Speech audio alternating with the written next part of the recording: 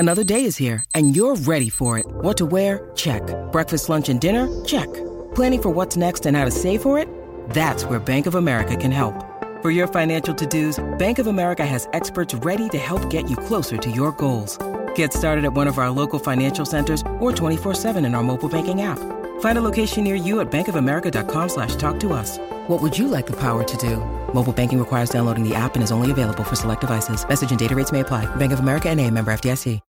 When you need mealtime inspiration, it's worth shopping Kroger, where you'll find over 30,000 mouth-watering choices that excite your inner foodie. And no matter what tasty choice you make, you'll enjoy our everyday low prices, plus extra ways to save, like digital coupons worth over $600 each week. You can also save up to $1 off per gallon at the pump with fuel points. More savings and more inspiring flavors make shopping Kroger worth it every time. Kroger, fresh for everyone. Fuel restrictions apply. Hello and welcome to This Day Rocks from Vintage Rock Pod, the ultimate classic rock podcast with big-name interviews and shows released every single day. I'm Paul Stevenson, thanks as always for hitting play. Now today is November the 25th, and we start our look back in 1976, when on this day the band called it quits with a farewell gig. The Last Waltz farewell concert took place at San Francisco's Winterland Ballroom, and they were joined on stage by a huge array of stars, including Bob Dylan, Neil Young, Eric Clapton, Joni Mitchell, Ringo Starr, Ron Wood, Muddy Waters, Van Morrison, and many more. Also on this day in 1984, another star-studded ensemble gathered, this time for the recording of Band Aid's Do They Know It's Christmas. Bob Geldof and Midge Ure assembled an incredible group of A-listers to appear on the charity single, including Bono, Phil Collins, Sting, Paul Weller, Duran Duran, Status Quo, and many, many more, of course. Also, we have to wish a happy birthday to a former guest on the show, drummer with The Move, ELO and Black Sabbath, among others, Bev Bevan. Bev is 78 years old today. Happy birthday, Bev. But for today's show, we're going to go right back to the very first recording for a band that would go on to be megastars. Yes, on this day in 1978, Def Leppard began the first of a two-day recording session for what would turn out to be the Def Leppard EP. And with me to talk much more in depth about the significance of this record is the host of the brilliant podcast Def Lep Pod, Neil Poole. The Def Leppard EP was recorded over 2 days, on the 25th of November and on the 26th of November 1978. Now in the world, this was a time of great upheaval. In the Soviet Union, they were carrying out nuclear tests underground. In the USA, they were carrying out nuclear tests overground. It was the height of the Cold War. Also, in Britain, we were about to come into a period called the Winter of Discontent, where there was mass public sector strikes. Gravediggers, for example, had gone on strike and the dead were going left unburied. But in Def Leppard world, there was a bit of discontent as well as we run up to this recording of their first ever record. The band had formed only a year and a bit earlier, back in July 1977. And 8 days before they went to go into the studio, their original drummer, Tony Kenning, was sacked. And this left Def Leppard without a drummer, but with studio time booked at the Fairview Studios in Hull to record this EP. So Joe Elliott gets in touch with a friend of his, a man called Frank Noon, and a drummer in another local band called The Next Band. In fact, it's The Next Band where Def Leppard get the idea from to record this actual EP, because The Next Band had done the same thing a year earlier, self-financed in the same studios. The Def Leppard EP cost Def Leppard the grand total of £148.50. This money was borrowed off Joe Elliott's dad, who paid for the recording for them.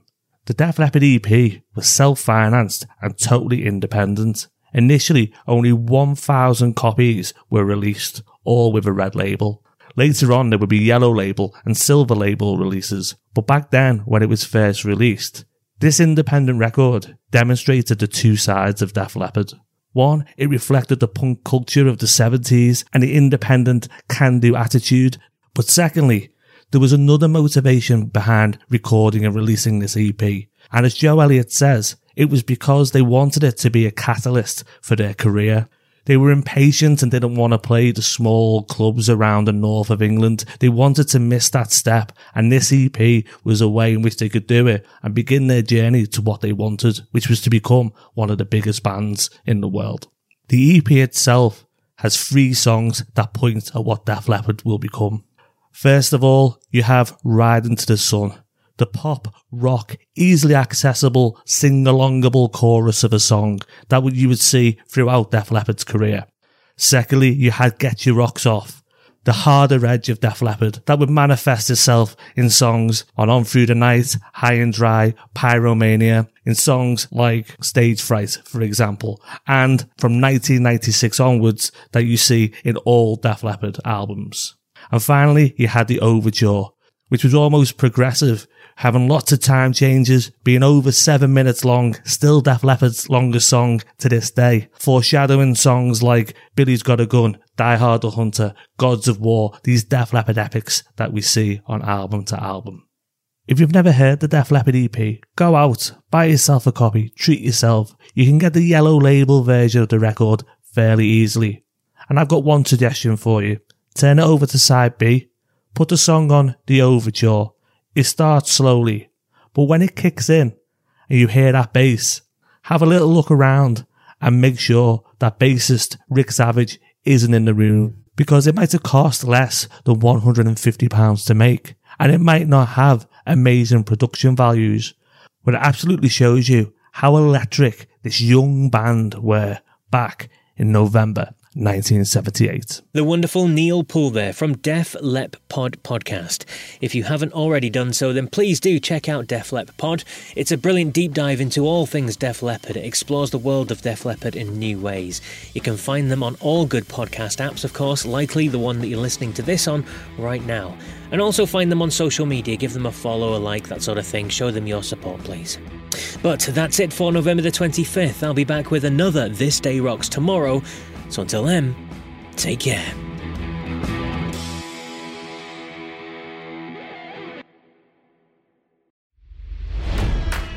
It's NFL draft season, and that means it's time to start thinking about fantasy football.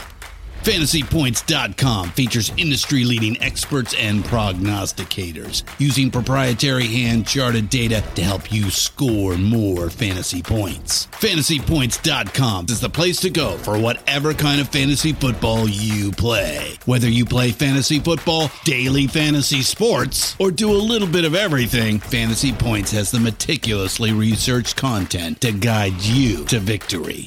And why wait for the fall? Fantasy Points also covers the new spring football league, the UFL. Join the guru, John Hansen, Scott Barrett, Joe Dolan, and other massive names in the fantasy football universe with an exclusive offer. Use code Pantheon for 15% off any Fantasy Points package, including the all-in package, with access to every article, tool, and data nugget that Fantasy Points has to offer.